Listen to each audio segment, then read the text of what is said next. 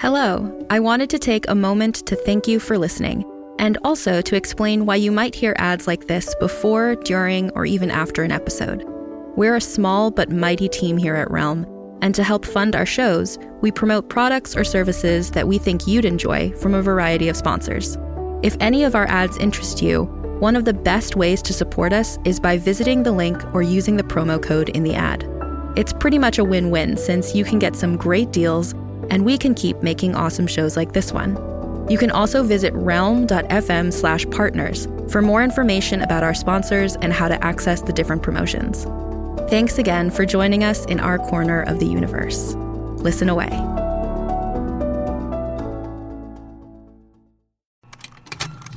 Contained herein are the heresies of Radolf Burntwine, erstwhile monk turned traveling medical investigator. Join me as I uncover the blasphemous truth of a plague-ridden world, that ours is not a loving God, and we are not its favored children. The Heresies of Radolf Burntwine, coming January 2nd, wherever podcasts are available.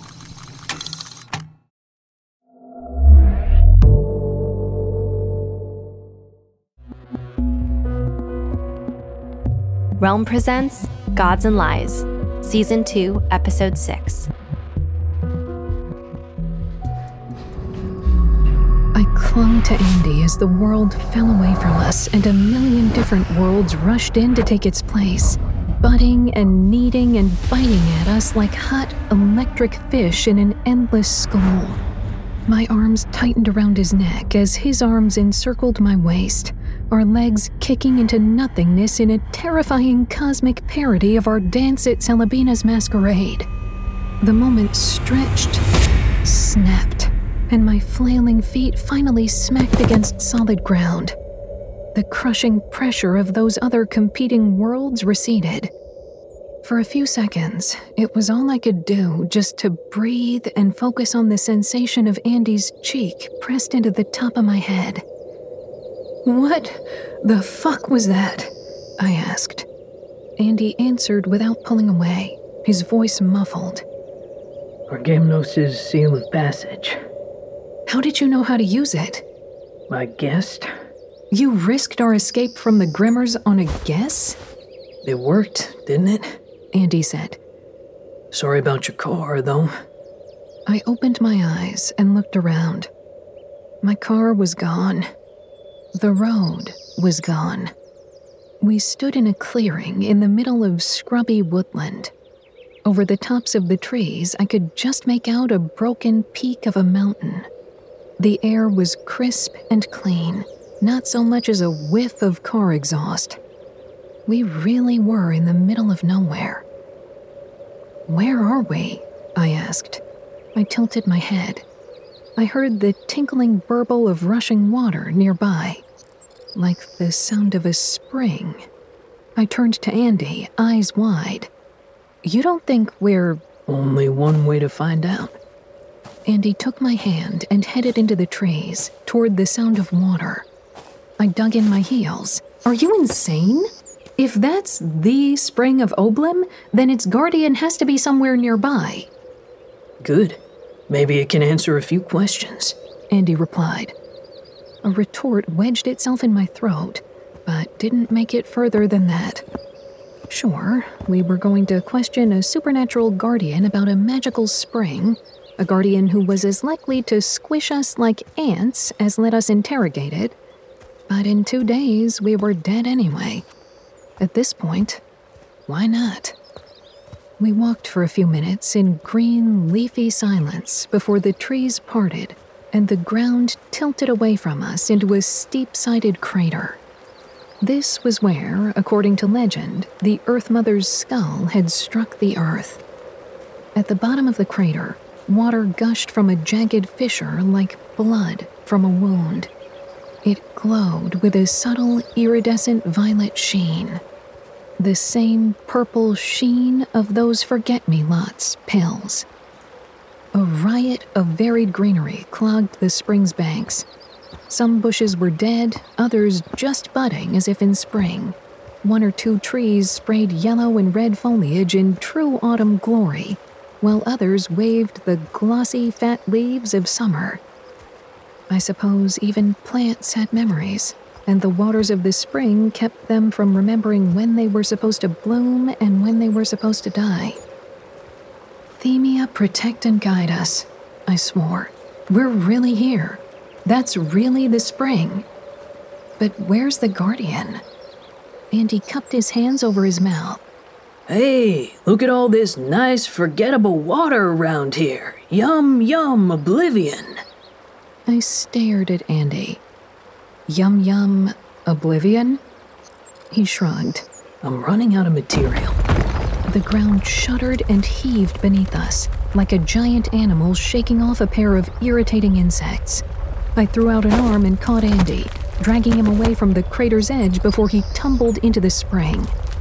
The hill we'd previously been standing on shook itself, and the turf slid off its back like a shaggy blanket, revealing a glossy green and brown tortoise's shell.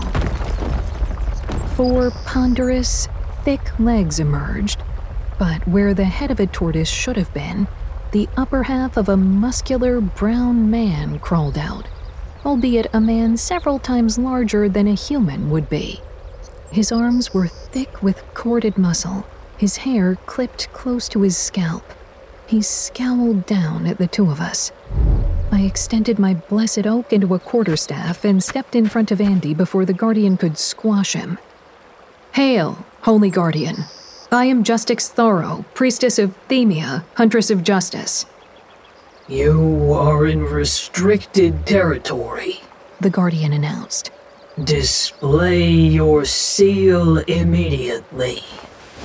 Andy rooted around in his satchel and withdrew the golden shell. And the password? Andy froze. What password? The password. The guardian's eyes narrowed and a rumble rose up from his throat. You cannot have the water without the password. We're not after the water, I said. The guardian deflated, his uncertain gaze switching from me to Andy as if fearing a trick. Wait. What? But that's why you're here. That's why everyone comes here. She's telling the truth, Andy said. We came to talk to you. To me? So this is a trick, then, to steal the water. The guardian just looked so confused, I felt a little sorry for him. I held out a placating hand. We're here to find out who's really been stealing it. Get in line. The top brass have been riding my shell for months because of that. The guardian harumphed with enough force to blow back the leaves in the trees. As if it's my fault. I know my job. I've had it for 10,000 years. I only fetch Oblim for the 3 mothers, the first generation of their descendants, proxies with the appropriate permission, and for the last 6 months, I only fetch it for those who know the password as well. It's not enough that you guard it, but you also have to fetch it? Andy asked. That's rough, man. I have to fetch it. I'm immune to the spring, the guardian said. He reached back and patted the curve of his shell with one hand. You aren't. You let a single drop of Oblim land on your skin, you'll forget the last 10 minutes. Just touching the water's enough to induce the effects? You don't even have to drink it? Well, yeah, the guardian replied. These waters are dangerous. I don't know why you folk keep trying to steal it. We're not here to steal it, I reminded him. The guardian snorted. Has anyone come to collect the waters lately? Andy asked. Legally, I mean. Sure, but that knowledge is above your pay grade, the guardian replied. He yawned. Look, I went over all this with the Son of the Tempest. Many, many times. I followed all the safeguards, obeyed all the rules. Everyone who took water from the spring had full authorization from either the Three Mothers or their direct children. Like Argamnos? I asked. The Guardian stiffened. Did he come to the spring? He checked out, he replied. Like I said, they all checked out. But he's not a first-generation god, Andy pointed out. He's a messenger. That's different. He had personal authorization. From whom? I asked. The Guardian scowled, and I understood. Above my pay grade. Got it. Beside me, Andy was no help. Too busy rooting around inside that bag of his. Meanwhile, the Guardian spread his 4 massive tortoise legs in a lazy defensive stance, shaking the dust off his shell. Now, if you're going to steal the water, could you just make your pathetic attempt already so I can kill you and get this over with? Andy pulled whatever he was looking for out of his bag with a barely contained squawk of excitement. Got it. He held a massive turquoise peacock feather with a sapphire eye that glowed faintly. Where in the hell did you get that? The Guardian and I asked the question nearly simultaneously. From Argamnos' room at the Bower, Andy replied. He angled the quill in the Guardian's direction as if brandishing a saber. I'm going to make a guess. Whenever Argamnos came to collect the waters of Oblem, he came with one of these, didn't he? To my surprise, the Guardian backed away from the feather, his torso sliding back into his shell defensively. Andy pressed forward. Celebina's sacred bird is the peacock. She hands out these feathers to identify servants acting on her behalf. When you say Argamnos had authorization to take the Oblem, is this what you meant? The Guardian started to shake, like a small dog facing a rolled newspaper. Are you telling me Argamnos tricked me? That I've been giving him the water illegally this entire time? I thought I was doing my job. What are the Three Mothers going to think? I'd had enough. The Guardian was stubborn and clearly not too bright, but he hadn't done anything wrong. We won't tell the Three Mothers anything. We just want... The waters? Answers. We want answers. How many times did Argamnos take water from the spring? The Guardian swallowed. I don't know. A lot. But he always carried Celebina's feather. The waters were for her, he said. Something about preserving the sacred mysteries of her revels. Celebina is one of the first daughters of the Earth Mother. I was only doing what I was told. They can't punish me for that. The earth rumbled at the Guardian's cry, and I leapt back as a section of the ground beneath me crumbled, sliding down the crater into the spring. Whoa, buddy, said Andy, only now realizing the danger of antagonizing an immortal Guardian. We're cool. Everyone's cool. We won't tell anyone. You're right. You won't. The Guardian lowered his head and charged with incredible speed, knocking Andy off his feet. His bag went flying, spilling Argamnos' things, including Celebina's feather, the golden seal, and a bottle with an obsidian stopper.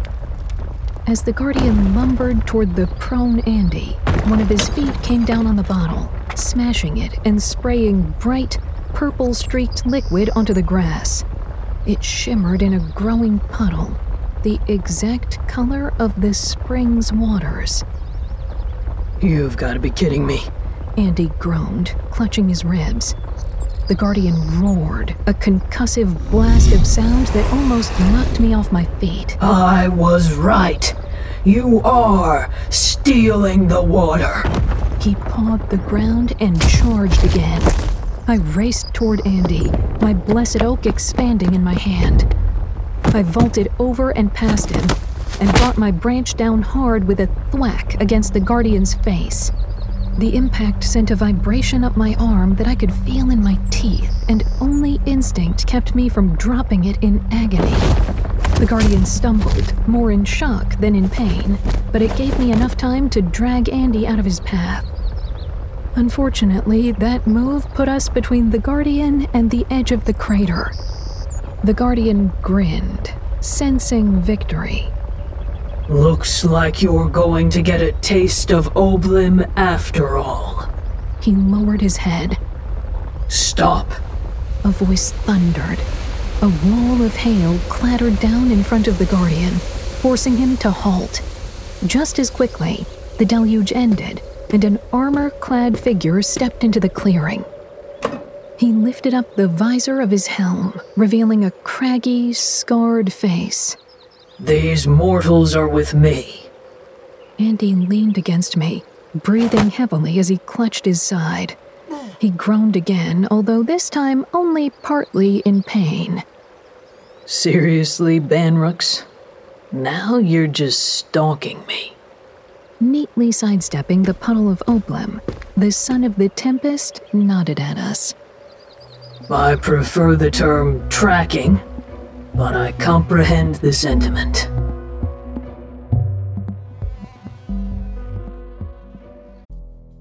I like a story that will take me to extremes, and nothing says extreme quite like The Last City, a new Wondery podcast available now. Set in 2072, the city of Pura is a geoengineered paradise that protects fortunate residents from the global catastrophes of heat domes, fires, floods, and droughts. Demetria Lopez heads up Pura's public relations, tirelessly promoting the city's idyllic image, which, given its promise of being a miraculous green haven in a climate-ravaged world, shouldn't be too hard to sell. But things are not always as perfect and shiny as we'd like to believe. When she stumbles upon a dark secret that could lead to the downfall of Pura's existence if revealed, she must decide who and what she's willing to protect. From Wondery, the makers of Academy and Dr. Death, The Last City stars actors Ray Seahorn, Jeannie Tirado, and Maury Sterling. Follow The Last City on the Wondery app or wherever you get your podcasts. You can binge all episodes of The Last City early and ad-free right now by joining Wondery Plus.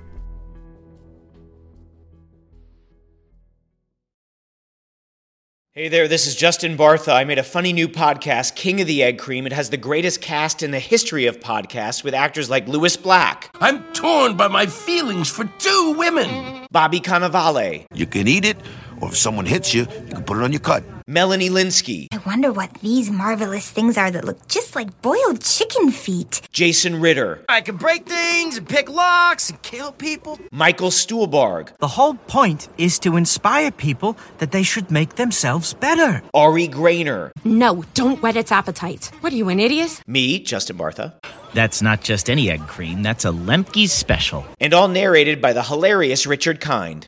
This is the story of Harry Dalowitz and how he rose from nothing to become New York's King of the Egg Cream. So if you like funny true stories, come listen to King of the Egg Cream, available wherever you get your podcasts. After Banrux got the Guardian to back off, he moved us all to a nearby clearing, where I performed the reluctant introductions as I even more reluctantly allowed Banrux to heal my wounds. Once my ribs had knitted together enough to allow me to breathe without pain, I sat up and said, "I can't believe you were tracking me." "And I can't believe you used an illegally obtained seal to defile the Spring of Oblim." "I didn't defile it." "That's enough from both of you." Belatedly remembering that my stepbrother was also the god of the Tempest, Iris dropped her gaze and backpedaled a little. "With respect, son of the Tempest. But it seems like we're all searching for the same thing. We should be helping each other." "The three mothers decreed that I perform this task alone." "How's that working out for you?" I asked. "You've been at this for a year and have nothing to show for it." "A year is only a long time by mortal standards." Banrux's face was, as usual, impassive. But did I detect a thread of defensiveness in his voice? "Yeah, well, we've only been at it for a few days, and we already found actual evidence." "If you have evidence, then you must share it." As if I'd ever. I felt a soft, tentative hand on my shoulder. "Iris.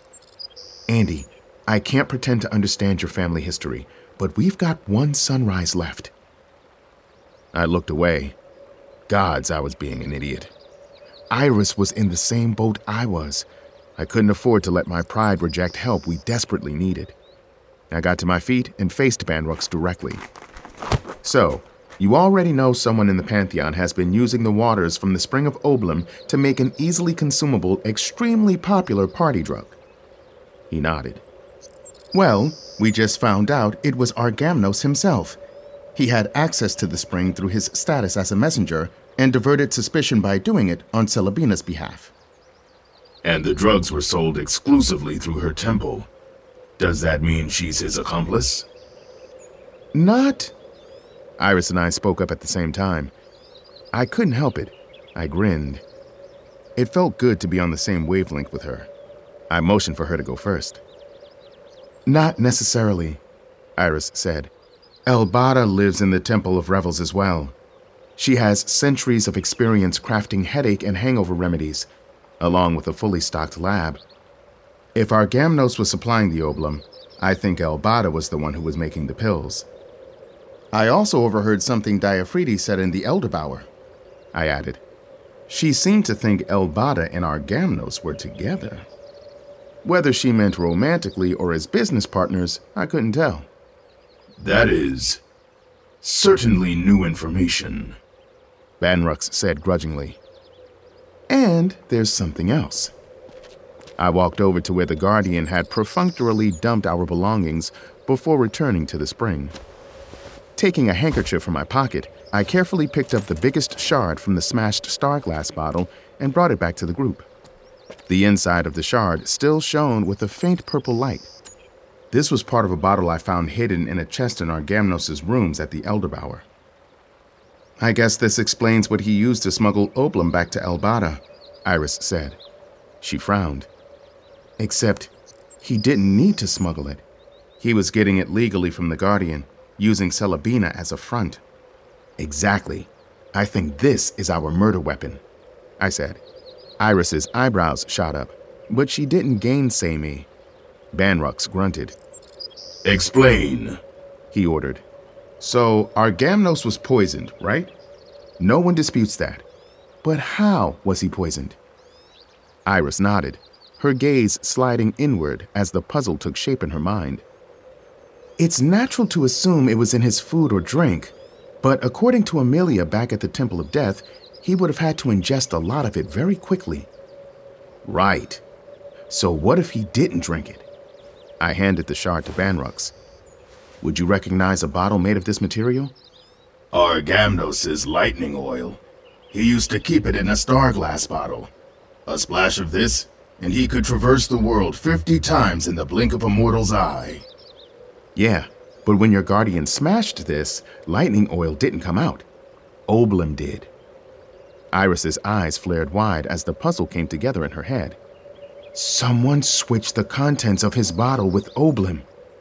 And when he poured it on himself, he absorbed it through his skin. Banrux's face twisted as he gazed down at the Starglass shard in his hand. The sunlight in the clearing dimmed as dark, oily clouds rolled in above us. A vile piece of trickery. Do we know when the switch could have happened? Iris asked. Could someone have switched out the bottle before the Golden Gala? Argamnos kept his lightning oil at his side at all times, Banrux said. They would have had to be remarkably deft to remove the bottle without him noticing, and crafty enough to quickly dispose of the lightning oil inside without blowing themselves up. It's incredibly volatile. An old memory popped, unbidden, into my head. Argamnos standing in my Grand's garden, lightning oil dripping from his hair, Grand's flowers bursting and sizzling like miniature fireworks. The botanical fireworks, I blurted. Both Iris and Banrux stared at me like I'd lost my mind. At the Golden Gala, remember Celebina's rundown of the night? At 12:30, she described the impromptu fireworks display that blew up her peace garden. She thought it was a stunt done to impress her, Iris said, remembering. But what if it wasn't a stunt? What if that was when our poisoner dumped out the lightning oil? But that was when... My heart thumped hard against my ribcage, barely allowing myself to believe it. Could it really be that easy? That happened during my fight with Argamnos. 100 witnesses saw us. If I was fighting with Argamnos, I couldn't have been tampering with the lightning oil at the same time. I whooped and pulled Iris into a hug, spinning her around. That's the proof we needed! I'm innocent! We're safe! Banrux lifted his hand, putting a stop to our laughter. It's not enough. I slowed to a stop. Maybe I was still dizzy. Maybe I hadn't heard him correctly. What do you mean it's not enough? This is proof that I didn't poison Argamnos. I have an alibi. That's not how the right of old justice works. It predates humanity's novel ideas regarding reasonable doubt. You summoned the Grimmers. Now they need to feed. They're after a poisoner. If it's not you, you'll have to give them someone else. That's the only thing that will satisfy them at this point. I heard a buzzing somewhere in my head as I lowered Iris onto her feet. We were so close, and yet... Gee, thanks, Banrux. Real helpful. Damn it, Iris whispered. Banrux shifted from foot to foot. His eyes, the only expressive part of his craggy, implacable face, focused on some undefined point in the middle distance. I knew that look. Every time the Sea Mother had tasked him with telling me something he knew would upset me, he would get that look. But he'd already upset me, so what was this? Spit it out, Banrux. A cavernous sigh rumbled out of him, and his shoulders sagged. I suppose it's my turn to share what I know. I knew Argamnos had been stealing Oblem. I've known since before he was poisoned, and I'm probably the reason he was poisoned in the first place. My fist shot out. I didn't even think about it. It was just an instinctual reaction. Banrux caught it as easily as a softball. He probably considered it a kindness on his part, since I'm pretty sure I would have broken my hand if the punch had landed. It didn't stop me from trying to punch him with my other hand, too. Andy, no, Iris said. You set me up! You set this whole thing up! Iris threw herself onto my back and wrapped her arms around my neck, cutting off my air as I continued to windmill my arms pointlessly. Only when my vision started to darken and blur did I stagger back. I don't know why I'm surprised, I choked. You and Argamnos were total peas in a pod back in the day. Argamnos said the exact same thing about me and you once, if you can believe it. Banrux laughed. A dry, creaky, unused sound like a shutter rattling in a high wind. I have my reasons, difficult as they may be for you to believe. Will you at least let me bring you back to Nexos in my chariot? It will be faster than walking, and I know time is of the essence. It was so tempting to refuse, but we were in the middle of nowhere. Didn't have much of a choice. Fine. Banrux clapped his hands, and a silver-chased chariot pulled by agile hippocampi burst into the clearing. The vehicle unspooled and rewove itself around us, conjuring comfortable reclining seats and padded footrests. We barely felt the vibration when he whipped his steeds into motion. Iris slumped against the velvet seats and closed her eyes, sinking down deep. I remained standing. I didn't want to get too comfortable. Banrux kept his back to me as he steered his animals. I thought about punching him again, right in his fat, stubborn neck. But I knew I would not only break my hand, but crash the chariot as well. Maybe this was why he finally decided to talk, now that he had a captive audience. Argamnos and me, we had a deal. Of course you did, I said. I found out Argamnos was involved in the Oblem thefts. Not through any skill on my part. He was sloppy, arrogant. He truly didn't know how dangerous a game he was playing. I ran into him at the Spring of Oblem one too many times whenever I went there to interrogate the Guardian, so I put two and two together. Why didn't you just bring him in? I asked. The three mothers knew this wasn't a one-god operation. They wanted to send a message to discourage anyone else from interfering with the Spring, and for that, They needed all the conspirators, or at least enough of them to set an especially memorable example. When I caught him, I offered Argamnos immunity if he turned on his accomplices. He agreed if I promised to extend that immunity to one other person. Who? I never found out. He was supposed to meet me after the Golden Gala to turn over the names. You know the rest. At the start of this whole thing, I'd suspected Argamnos was a snitch.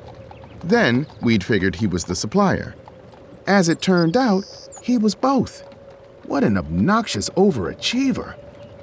After Argamnos was poisoned, the drugs disappeared. The dealers erased themselves, and the conspirators went into hiding. The three mothers gave me a task, and I failed. I didn't say anything. I glanced over at Iris, dozing fitfully in her seat, her face pale and drawn. I failed you as well, Banrux said. His voice sounded like jagged metal scraping over stone. I'm sorry about the right of old justice. I'm sorry I drove you to that. I didn't mean to.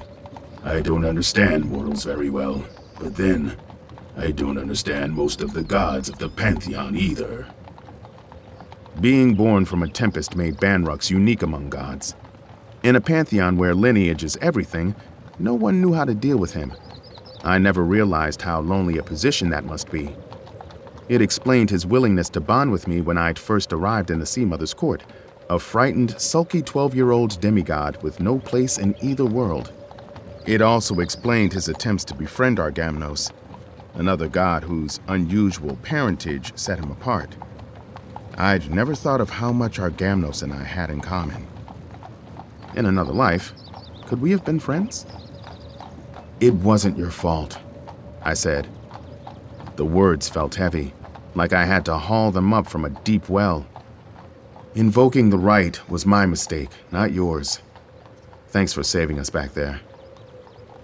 We'll be back in Nexos soon. What should we do then? Banrux asked. We, he said. Give me a moment with my associate, I said. And then I'll get back to you. I sat down beside Iris, lying curled up in the seat. You up? Her eyelids fluttered. Just resting my eyes. I'm sorry about all this. She smiled wearily without opening her eyes. I forgive you. And this doesn't change anything. Maybe there's a bit of grimmer in me. It's not enough for me to prove you're innocent. I want to find out who really did it. Do you think we can? I think we're close. I looked at her surprised. She seemed sincere. You mean that? After everything? I do. Before I could even think of a way to reply to that, she slid over to me on the cushions and kissed me. It was sweet, swift, over before I knew it, like a pleasant dream. Then she reached into my satchel and pulled out the peacock feather. Because I have an idea, and it's a very stupid one. She turned to Banrux. Can you drop us off at the Temple of Revels?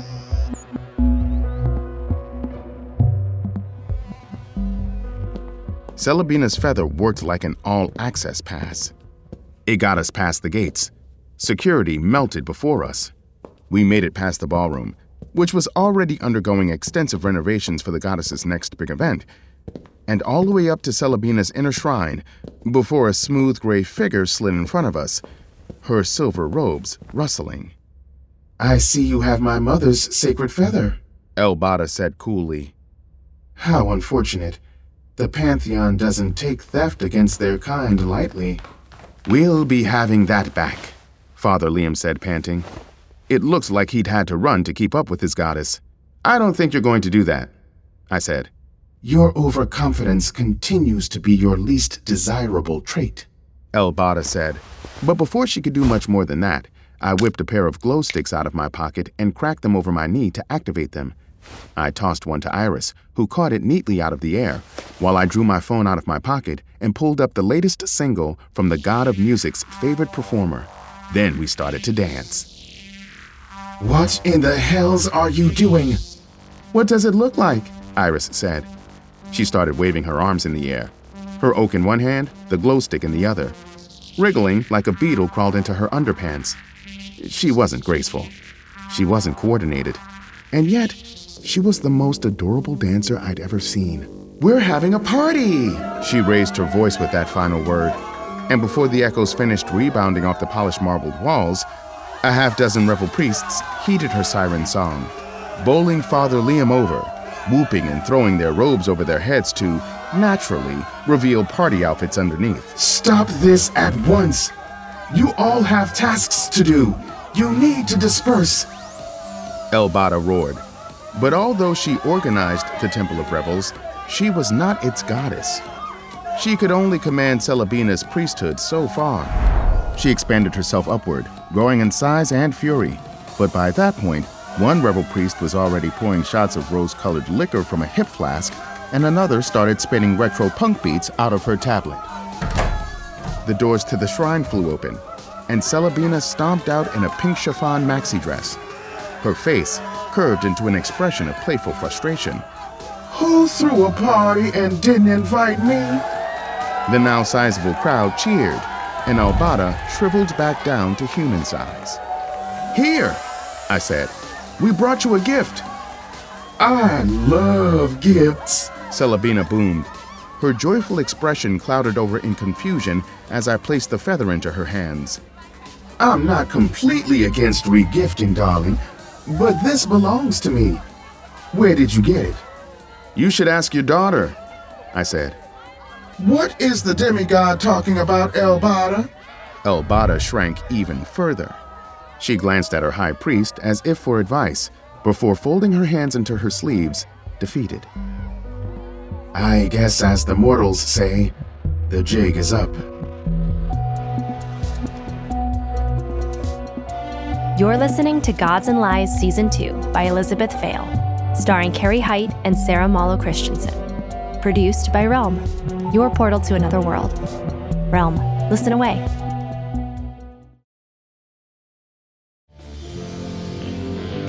So you've heard of Florida Man, but what about Florida Chupacabra? That's right, the urban legend is real and lurking in the Everglades in the new horror comedy show from Realm, Low Life. Low Life follows a chupacabra exterminator in South Florida who becomes unlikely allies with a marine biology student when a standard house call goes horribly wrong. It looks like there's a new monster in their midst, but there's more than one secret hiding in the swamp. Low Life is a funny, twisty mystery that also has some pretty scathing commentary on corporate elitism and eco-fascism. So you're in for a wild ride. And some razor-toothed chupacabras. Listen and subscribe to Low Life wherever you get your podcasts. Learn more at realm.fm.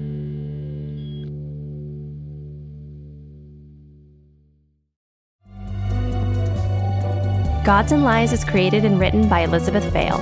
It is produced by Marco Palmieri and executive produced by Molly Barton. Audio production, sound design, editing, and theme music by Amanda Rose Smith.